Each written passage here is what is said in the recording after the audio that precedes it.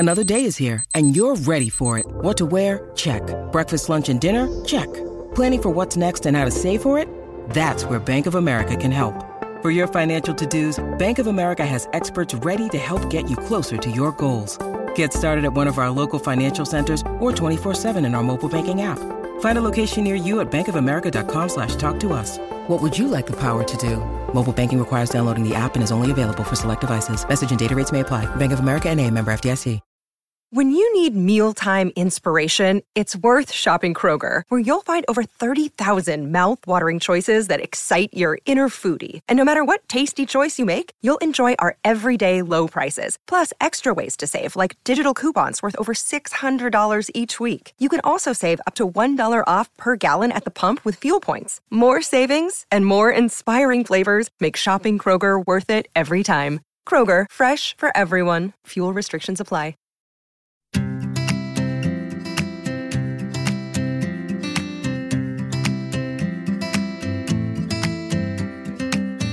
Hi, and welcome to the Deliciously Ella podcast with me, Ella Mills, and my husband and business partner, Matthew Mills. Hi, everyone. Our podcast, Delicious Ways to Feel Better, is a weekly show that's focused on everything that really matters to us at Deliciously Ella. We really believe that feeling good is a holistic 360-degree approach to our lifestyles, and that wellness is about so much more than just what we eat or how we exercise. It's about our relationships, both with ourselves and those around us, our mindset, our sleep patterns, our stress levels, and just how we look after ourselves on a day-to-day basis. On this podcast, we'll be breaking down all of these topics, looking at everything that impacts on our mental and our physical health, and sharing the small, simple changes that'll hopefully inspire you to feel that little bit better. So today on the podcast, instead of taking questions at the beginning, we'll do that again next week, I promise, and thank you so much to everyone who sent them in, podcast@deliciouslyella.com.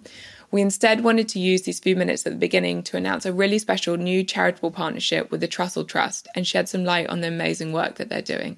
For those of you who aren't familiar with the charity, they support a network of over 1,200 food banks within the UK, and through that they provide emergency food and support for those that need it.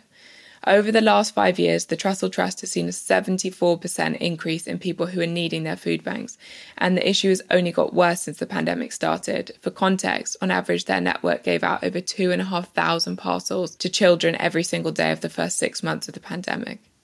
At Deliciously Ella, we're going to be working with the team at the Trussell Trust to both increase awareness of what's going on right now and to help more practically as well. We're going to be volunteering our time as a team. We're going to be donating to their work. And the starting point for this is a £1 donation of every one of our mix and match oat bars that are going to be sold on our website from today.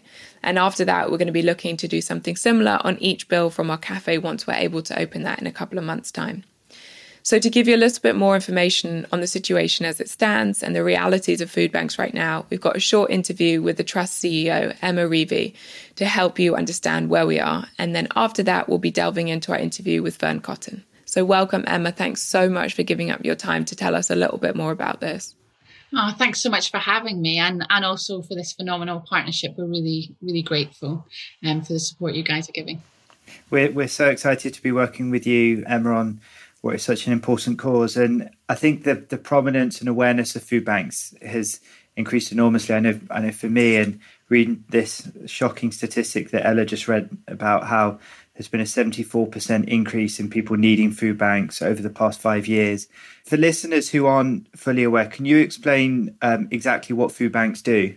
Sure. We provide 3 days of emergency food for somebody who's been referred to a food bank, for them and their whole household. And people will be referred to a food bank from local services based on the fact they don't have enough money to be able to afford the essentials such as food. So on a normal day, that could be somebody just not having enough money to put together lunch for their kids or for their family. They're living with a situation where they're very worried about how they're going to be able to pay for their next meal.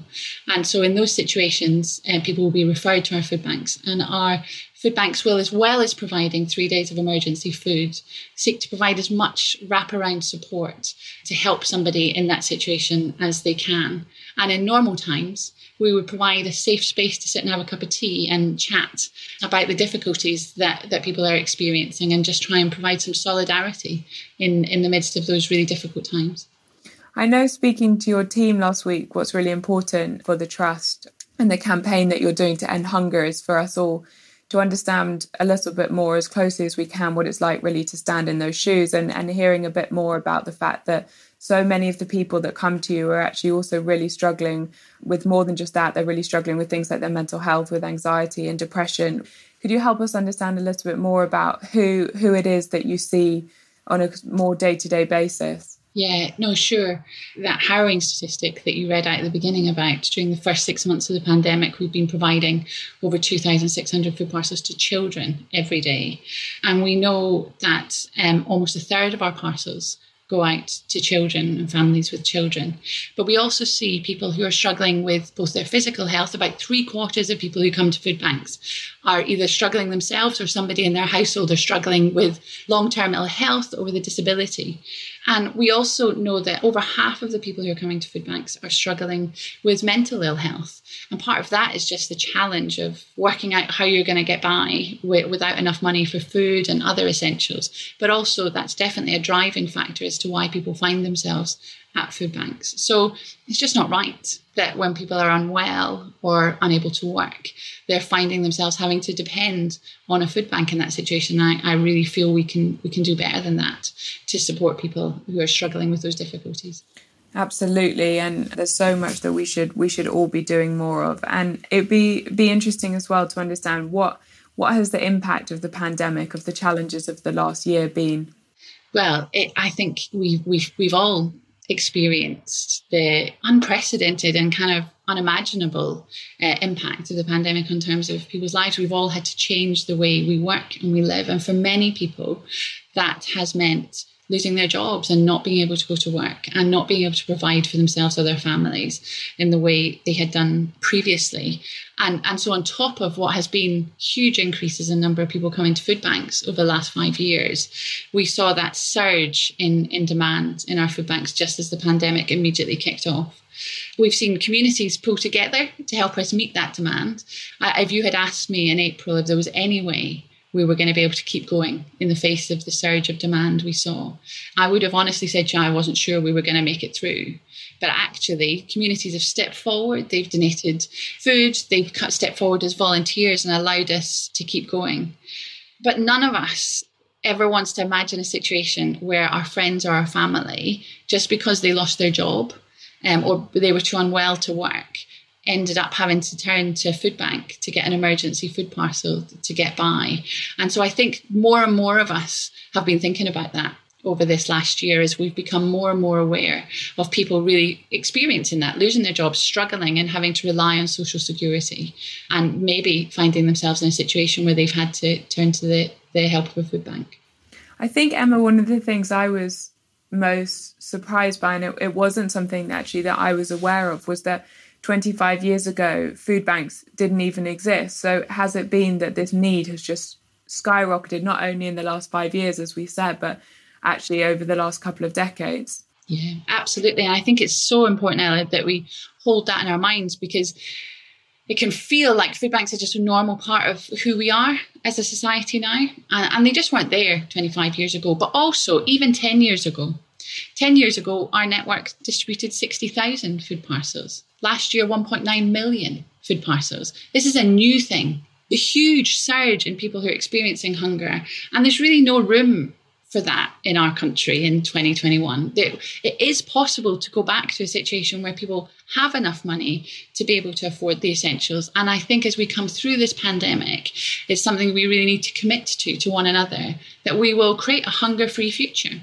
Create a space where people can rely on our social security system if they can't work or they become too unwell. And they shouldn't have to face relying on charity and donated foods to get by, to cover those essentials. Yeah, absolutely. And so what can we all do? We're obviously very proud to have this partnership with you. For anyone who's listening who maybe wants to get involved personally, what can people do other than obviously donating? What can people do to help? Well, we have started a campaign for a hunger-free future. We want to see a UK where there's an end to the need for food banks, and people can go onto our website and join us in that campaign, and there will be lots of information about different ways people can take actions and do things to raise awareness about the need to create a hunger-free future. We've been blown away by the support of the general public, and we know that nobody wants to see anyone facing hunger in our country. So we believe that together this can change. It is possible. It wasn't here 25 years ago, even 10 years ago. It wasn't anything like it is today. We can change this and we can make a difference. Thank you so much, Emma, for your time today. Honestly, it really means a lot for us for you to take the time to help us all understand a little bit more about what the issue is. And I'm sure it will resonate a lot with our listeners, and collectively at Deliciously Ella, as part of our community, we can hopefully start to make an impact on this. For those who want to learn more, I'll put all the details of everything we've spoken about in our show notes below. So we're going to now move on towards today's topic. And today we're speaking to one of our lovely friends, Fearne Cotton, who is just an absolute breath of fresh air, I think, within the wellness space. She's so genuine. She's so truthful. She's so confident and happy in who she is. But I know that's not always been the case. And she's been through some very difficult times. So we've welcomed her onto the podcast today to talk about this, to talk about embracing your vulnerability, creating boundaries, and ultimately learning to live a life that you genuinely really, really enjoy. So welcome, Fearne. I actually put this in a newsletter a few weeks ago for anyone that is signed up to our newsletter, but I've been absolutely loving Fearne's most recent book. I think a lot of us have used the last year to reevaluate the parts of our lives that we are really missing, but also the parts of our lives that we've actually really rediscovered and really enjoyed during lockdown. And for me, certainly as a self-confessed introvert, I've really enjoyed, I guess, not having to come up with a reason to not do things. And everything Fearne said in the book, just about creating boundaries and about being totally honest with yourself about who you really are, really, really resonated with me. And so I was very keen to get Fearne on because she's going to express it infinitely better than I would. And Fearne, I would love it if you could start with just telling us a little bit more about this and about what pushed you to open up and have that sense of vulnerability and honesty, both with yourself and the need to then express that with other people. Well, thank you, first of all, for saying such lovely things about the book. That is so, so lovely of you. There was certainly a sort of physical catalyst for me to write the book, and that was the fact that I had this like reoccurring husky voice, but it wasn't like a good husky voice. It went into like I couldn't work sort of problematic areas. So I went to see a throat specialist and I had this massive cyst on my vocal cords. They basically weren't shutting. There was like a huge gap whenever I was trying to speak. So like loads of air was coming out, which isn't ideal when your only job is talking. Like that's literally all I do. So I got in the cab after having that initial consultation, and rather than sort of feel panicked, I just kind of thought, that is so strange that I've ended up with that on my vocal cords. Like, why isn't it somewhere else in my mouth, throat, or anywhere else in my body? Why is it like there? Because that's, you know, I'm meant to be a communicator. That's what I've done for years. And it all clicked in a kind of a second, like, oh my God, you know, you don't have to believe this or not. But for me, it was like, I'm not using my voice correctly. I'm not saying what I want to say. I'm like swallowing down words. I'm holding resentment there. I'm not being honest with other people. And I'm certainly not being honest with myself. And I think in life, like you've just said, Ella, there's all those moments where you do what you think you should do rather than what really feels right for you, makes your heart sing, just feels good. So, I had to really sit on that one. I was like, what am I going to do with all these thoughts, this information? And luckily I had the time to sort of write it down and get it into book form. But it's certainly something that I'm still deeply curious about because I've by no means nailed it. And one of the things you do in the book is you have this list of your truths. And in that, you're very open about the fact that you no longer enjoy traditional fun. And it's very interesting that, and again, it really resonates because I know when I changed my whole lifestyle about 10 years ago now, when I wasn't very well, I stopped doing things like drinking. And I had a lot of people tell me that I was very boring. And I really internalized that feeling. And I remember about a year ago or so, I was doing an interview and I described myself as the most boring person. And Matt pulled me up on it and he said, that's absolutely not true. How can you say that about yourself? And I had just really taken society's expectations and put them on myself. And it's actually not, I guess, about being conventionally boring. I'm very passionate about my work, about all my interests, about my family, about my close friends. But I, like you, do not particularly enjoy that sense of traditional fun, of big groups of people, of drinking. And I'm sure that's, again, something that will resonate with listeners, but often I think we struggle to act on it for fear of being an outsider. Yeah, for sure. I mean, all the things you've just talked about there, like, that you're interested in, that to me is fun. Like being passionate about something. Like my work is so fun. I love doing stuff like this. I love writing. I love doing my own podcast. That is like, I am a nerd when it comes to that stuff. That to me is the ultimate fun. And I think over the years, my sort of barometer of what's fun has just changed. You know, when I was younger, I don't think there was ever a time when I necessarily loved going out. There was always a sort of a huge anxiety, or I had to sort of push past the feeling of I don't want to go. But then there were times when, you know, I'd get wildly drunk and that would end up in fun because, you know, I'd dance or meet some random people or end up going back to someone's flat for another party or, you know, whatever it was. And the bits of it were really fun, but it's not my natural inclination whatsoever. And I think you do just have to look at what society very recently has told us is fun. Like 200 years ago, fun wasn't even a concept of something you would, you know, probably aim to do. You just have moments where, some fun happened there accidentally. There wasn't like a big party unless you were living in like the upper echelons of society. There were no parties. There was no going out and having wild nights out at bars or whatever.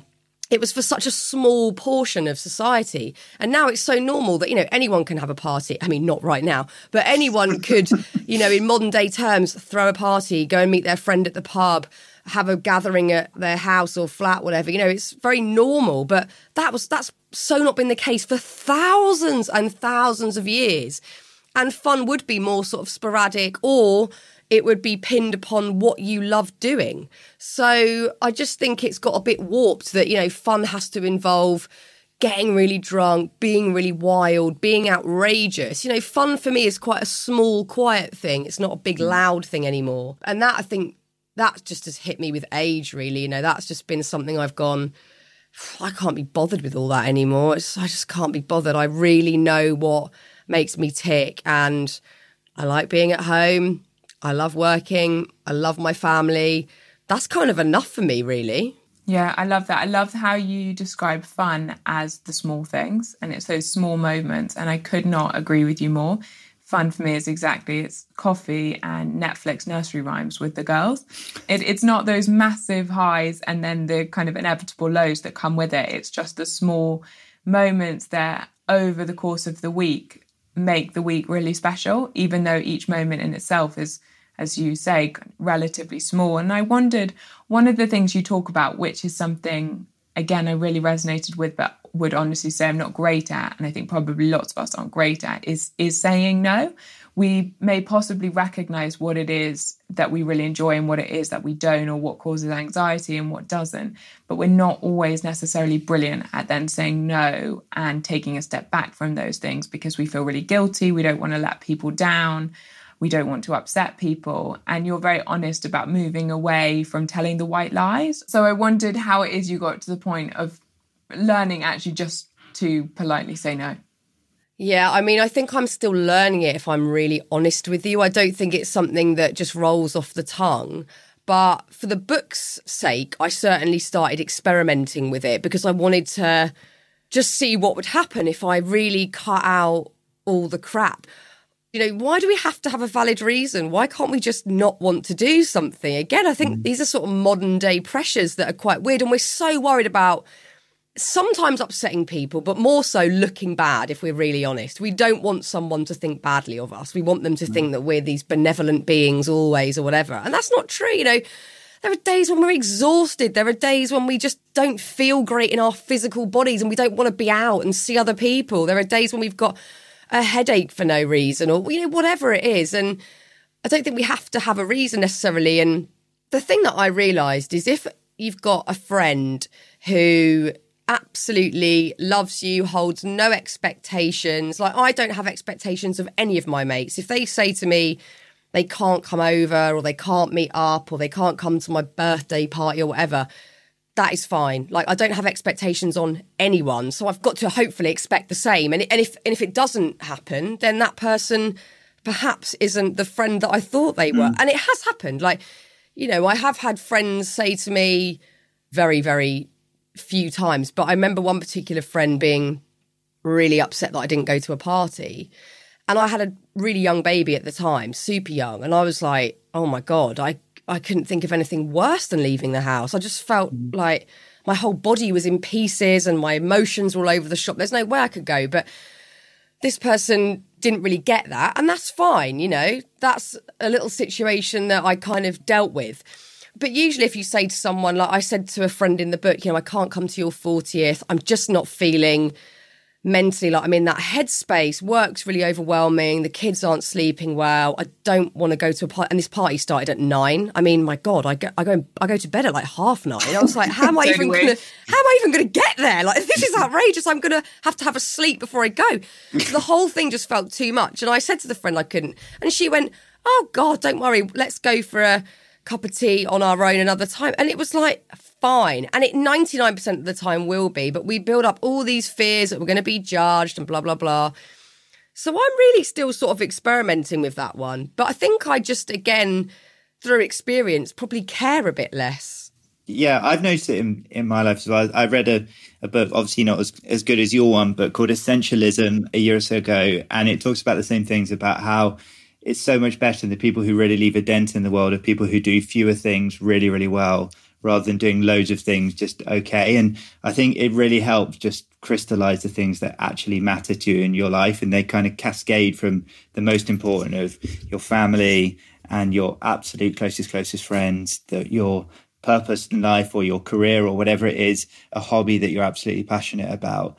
And then so much of the other stuff just gets kind of whittled away as a result. And you feel like you learn where you're irreplaceable, either to people or to professional commitment that you have. And all of this other stuff just kind of dissipates. And I'm sure for most people it happens as a maturity thing. And I know that it happened for me as well.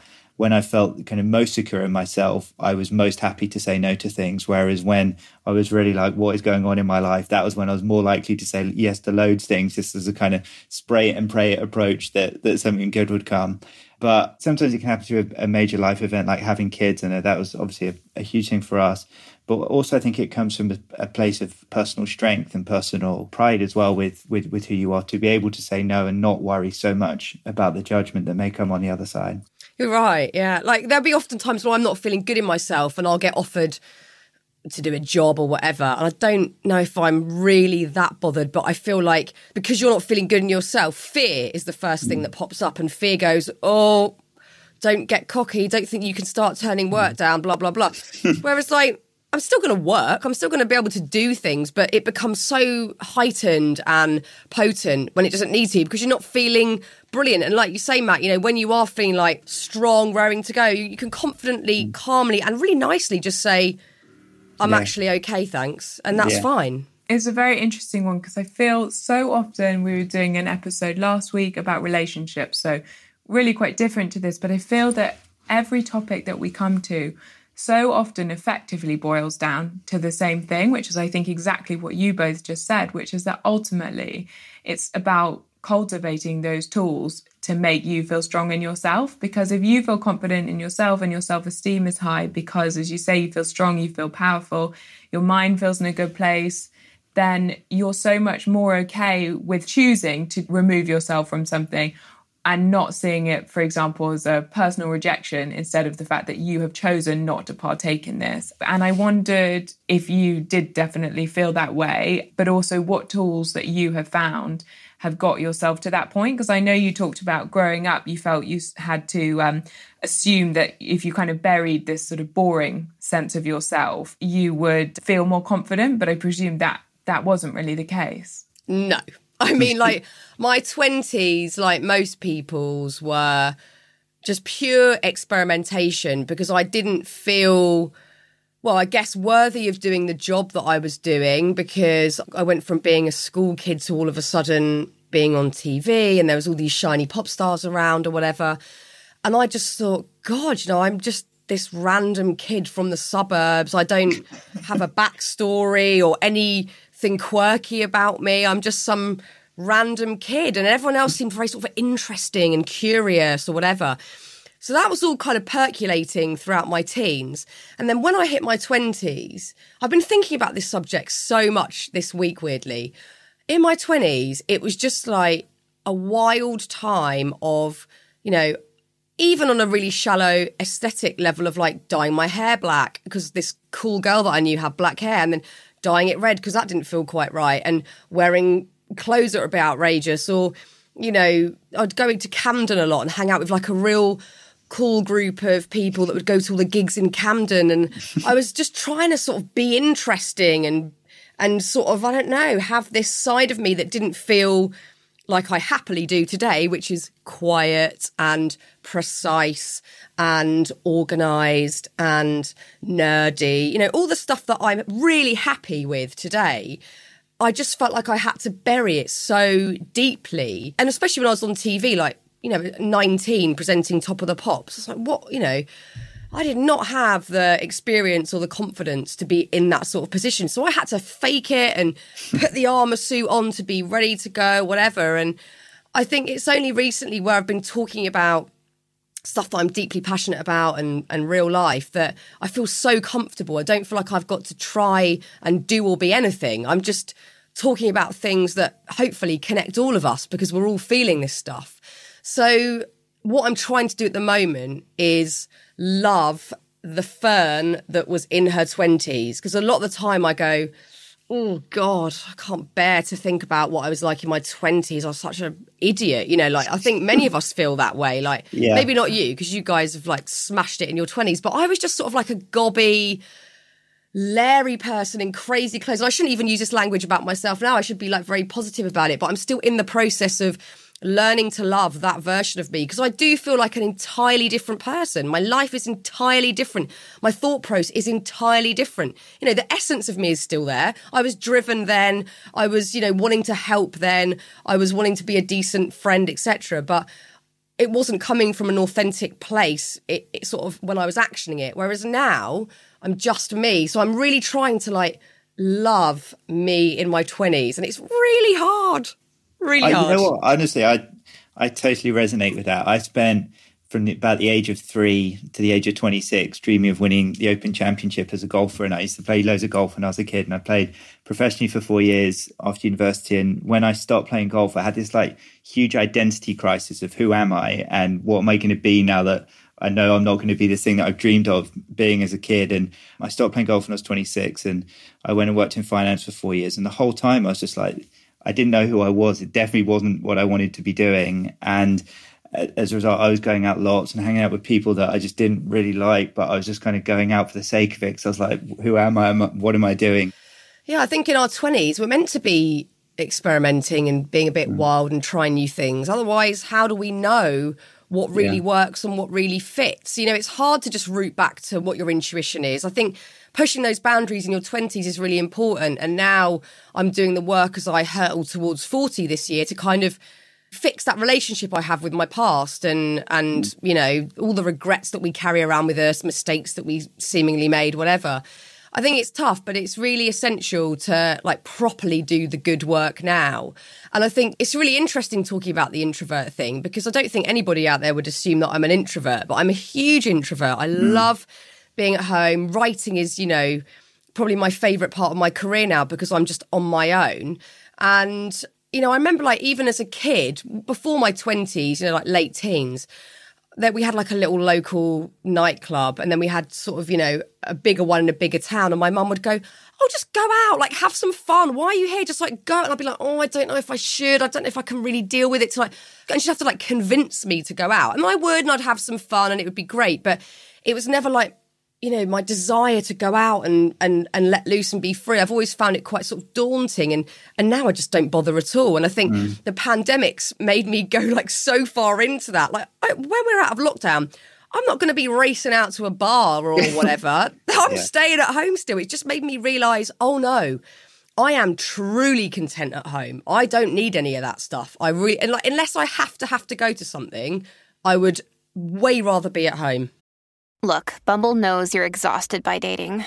All the, must not take yourself too seriously, and 6'1" since that matters. And what do I even say other than, hey? Well, that's why they're introducing an all-new Bumble, with exciting features to make compatibility easier, starting the chat better, and dating safer. They've changed, so you don't have to. Download the new Bumble now. I used to really question that with myself. Am I not going because I'm too fear-driven? Am I not going because I lack too much confidence? And actually, as I've got older, I've really appreciated, no, I didn't go because that's still my favourite thing. Like at the moment, we're obsessed with watching Food Network every night.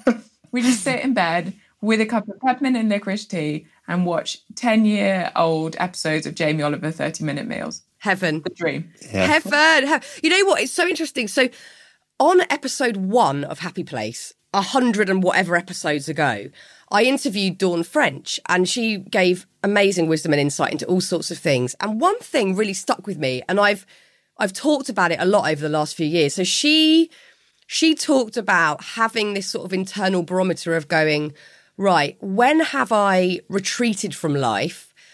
Or let's look at the moments when I haven't retreated, but I've chosen to step back from something, to have some time out. And I thought, oh my God, I might be retreating all the time from certain things because I'm too scared or whatever. And I kind of came away feeling a bit panicked, like, God, have I retreated from life? Because, I stepped down from doing some stuff like Radio 1 and some TV shows I was doing and stuff because I just needed to have a different sort of a rejig of life and a bit more peace. So I started to panic a bit, and I've talked to a lot of people about it since. And actually, one of my friends said the other day, well, even if you are retreating from life, this is a neighbour of mine, Owen, is a psychotherapist. He's a super smart, brilliant person.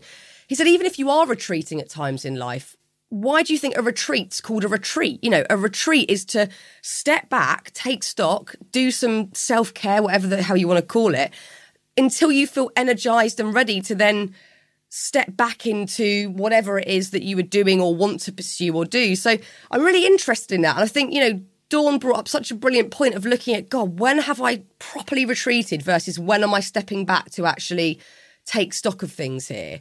And it's something that it plays on my mind quite a lot. But I think more often than not, I don't think I'm totally retreating. I am doing that sort of step back retreat to gain some energy and momentum to then hopefully carry on doing some good work.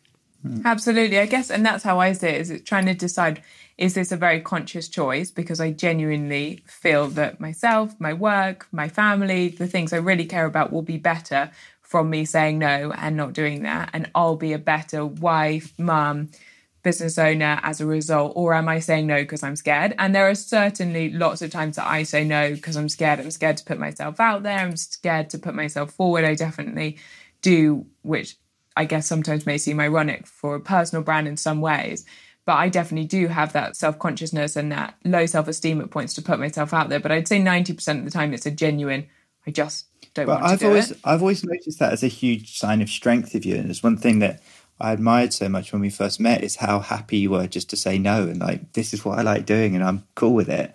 And so you always felt that you were kind of wise beyond your years in that, whereas I definitely was not the case. Oh, thank you. Well, it's funny, isn't it? Because sometimes, people that do a lot and say yes to everything, you could be fooled into thinking they're super confident, they've got it sorted. But some of the time they're saying yes to all of those things and doing everything because they're trying to build up their own self-esteem or distraction from feeling crap, just distracting themselves from dealing with the stuff that's lying beneath the surface. So I think it's really interesting to look at that. And I also agree, my brother's a person that's really chilled, really calm, really good at just saying, no, don't want to do that, or I'm not doing this. And he's fine with it. So I have to really look to people like that and go, what would my brother do, or whoever else I know that's great? Because I might just go, oh, God, yes, before I even have thought about it. And then I think, I don't want to bloody do that. I don't want to do that. I want to watch This Is Us with Jessie on the sofa. I don't want to go and do that thing, So I've got to really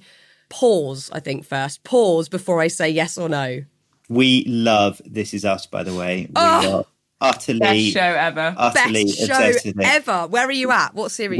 We're fully up to date. So we've watched the most recent episodes. I just cry in every episode. Same. I look over at Ella and she's not crying. I'm like, are you literally made of stone? Like, what is wrong with you? I cry at all of it. All of it. I'm only on series 2, but I literally, the other day I watched an episode and I was like, I was inconsolable. I was heaving. And Jessie was like, what is wrong with you? I was like, it's just bringing up some deep pain for me and I'm just working through it. I love that show. It is absolutely. My mum passed away almost 3 years ago now. And so I think them dealing with the whole emotions of a parent dying, I'm much older than they are when it happened, but still, it just absolutely brings it all up. It's absolutely amazing. I love it. Beautiful. Yeah, it's been our show of the year for sure. And I know in terms of the busyness, you wrote about that quite a lot, about sort of running away from truth and authenticity and hiding it in busyness. Yeah, like that is such an easy thing to do. And it's, you know, it's celebrated in the modern world, isn't it? Like, how are you? Oh, God, I'm so busy. I haven't had a day off in like 1,000 years and I worked all weekend. And it's almost like this sort of boast and this new way of looking at how important someone is. And it's like, what a load of shit. Like, you know, that's ridiculous for busyness to now mean something. Busyness is a choice.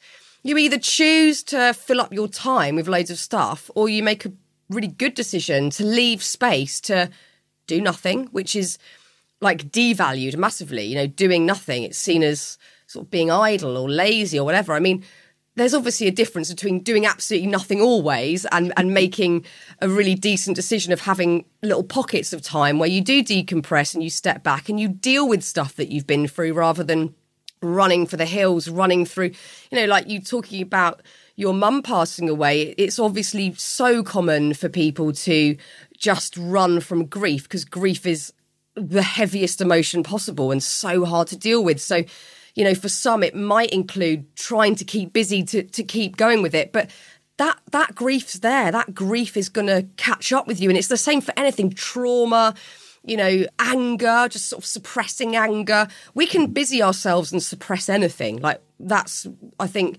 kind of, you know, modern day human inclination is to just bury big emotions rather than, I think probably a more Eastern way of dealing with things might be, you know, to really feel what's going on, to deal with the emotion, to work with it, to work through it physically or verbally or whatever, and to sort of have maybe ceremony around it or whatever, even if it is sort of anger, sadness, whatever. And I think we just try and go, oh God, no, quick, let's just keep moving.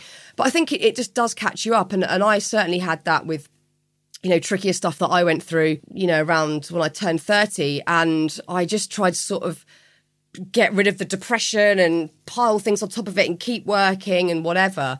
And it's only really now, sort of 10 years down the line, that I'm really picking it all apart and like looking at it and checking it out. And, you know, I think if you ignore something that feels heavy or dark or just something you don't want to look at, it actually makes it bigger because it's like this sort of monster in a cupboard over here. Whereas if you're sort of curious about it and you kind of look into it a bit when it feels right, because obviously when it's deep trauma, for some people that is not something that you want to do, or you certainly want to be doing it with a highly qualified professional. But if you can have some sort of relationship with that darkness, that tough thing you went through or that heavy emotion, I just think it depletes it. It just makes it smaller and not something that you're constantly fighting away. You sort of, you know that it's there, but you have a dynamic with it almost. Mm-hmm. Absolutely. It feels like there can, in that sense, also be a stigma around the negative emotions, which are so natural. I mean, everyone's going to feel anger, sadness, jealousy, frustration.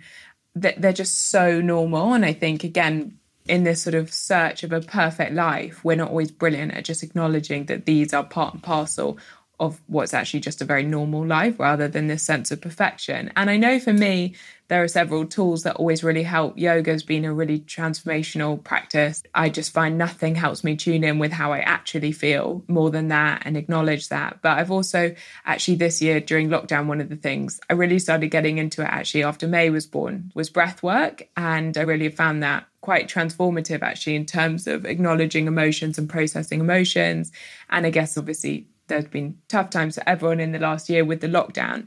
And I know you talked about breath work as one of the practices you use, but I wondered alongside that, are there any other kind of very practical tools that you've found really helpful, both in dealing with difficult times and those ups and downs of emotions, but also, I guess, in embracing your truth, your authenticity? It's 100% talking to people. Like, I don't know what I would do if I couldn't bounce thoughts, ideas and worries off people that I really trust. And I've got a kind of handful of people that are super wise, that I can go, do you mind if I just run something by you? I'm freaking out about this. Do you have the time to talk about it?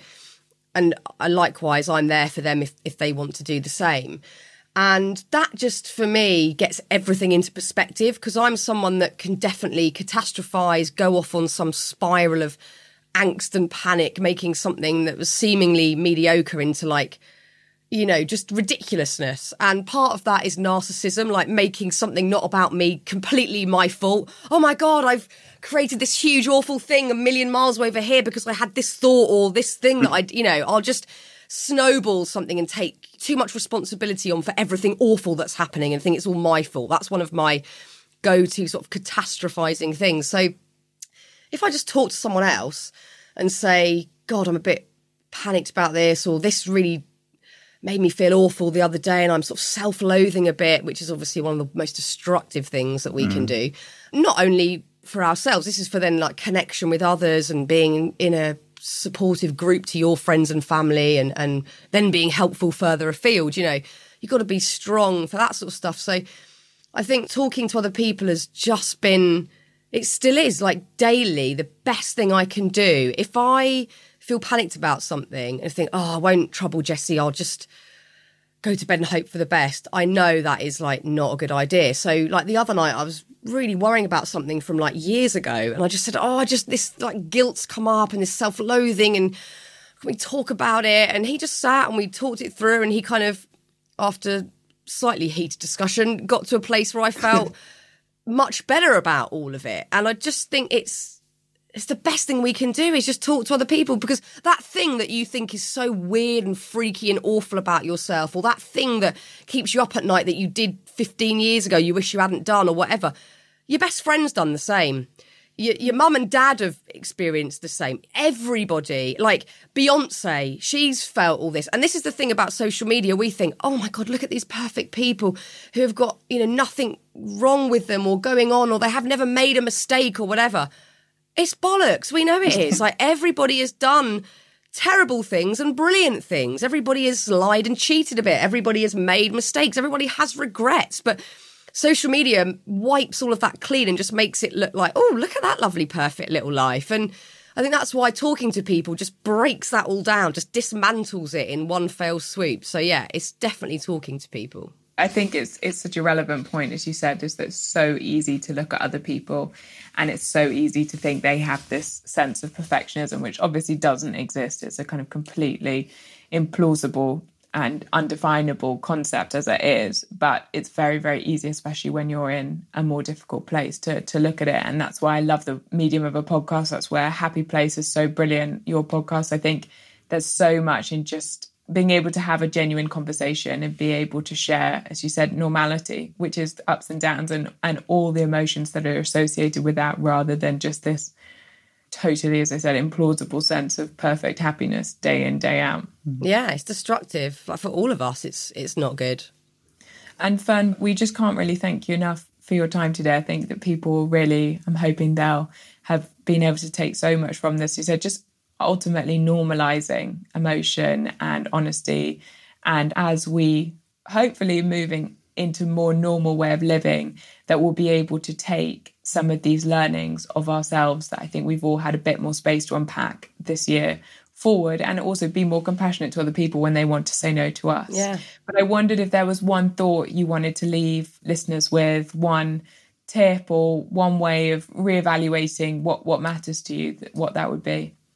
Well, I think in context of what we've talked about and with Speak Your Truth, I think the thing that you have to remember, and I remember once hearing Brené Brown say something really similar, speaking your truth isn't always going to be easy. And it also means that the people around you might occasionally feel a bit pissed off.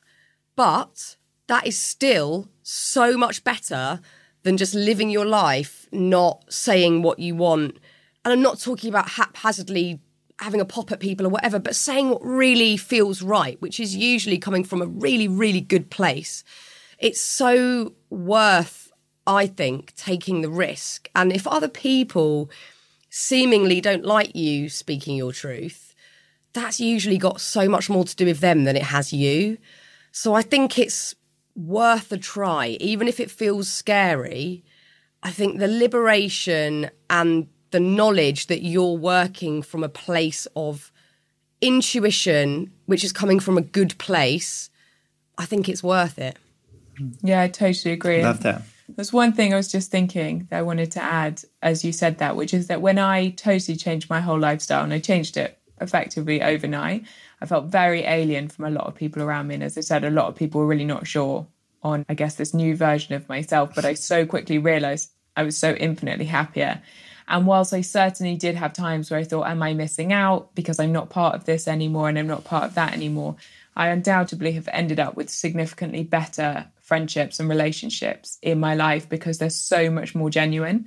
And those people, I think, love me for who I genuinely am versus what I was potentially more, not pretending to be, but more embracing, which I didn't really enjoy. And as a result, there was naturally some sense of barrier between us because on my side, I guess there was an element of insincerity on it. So I have significantly less friends, but I have significantly better friends. Yeah, that's what you want. Like, isn't that a lovely feeling to be fully accepted by the people in your life for who you are rather than the projection of what you think they want?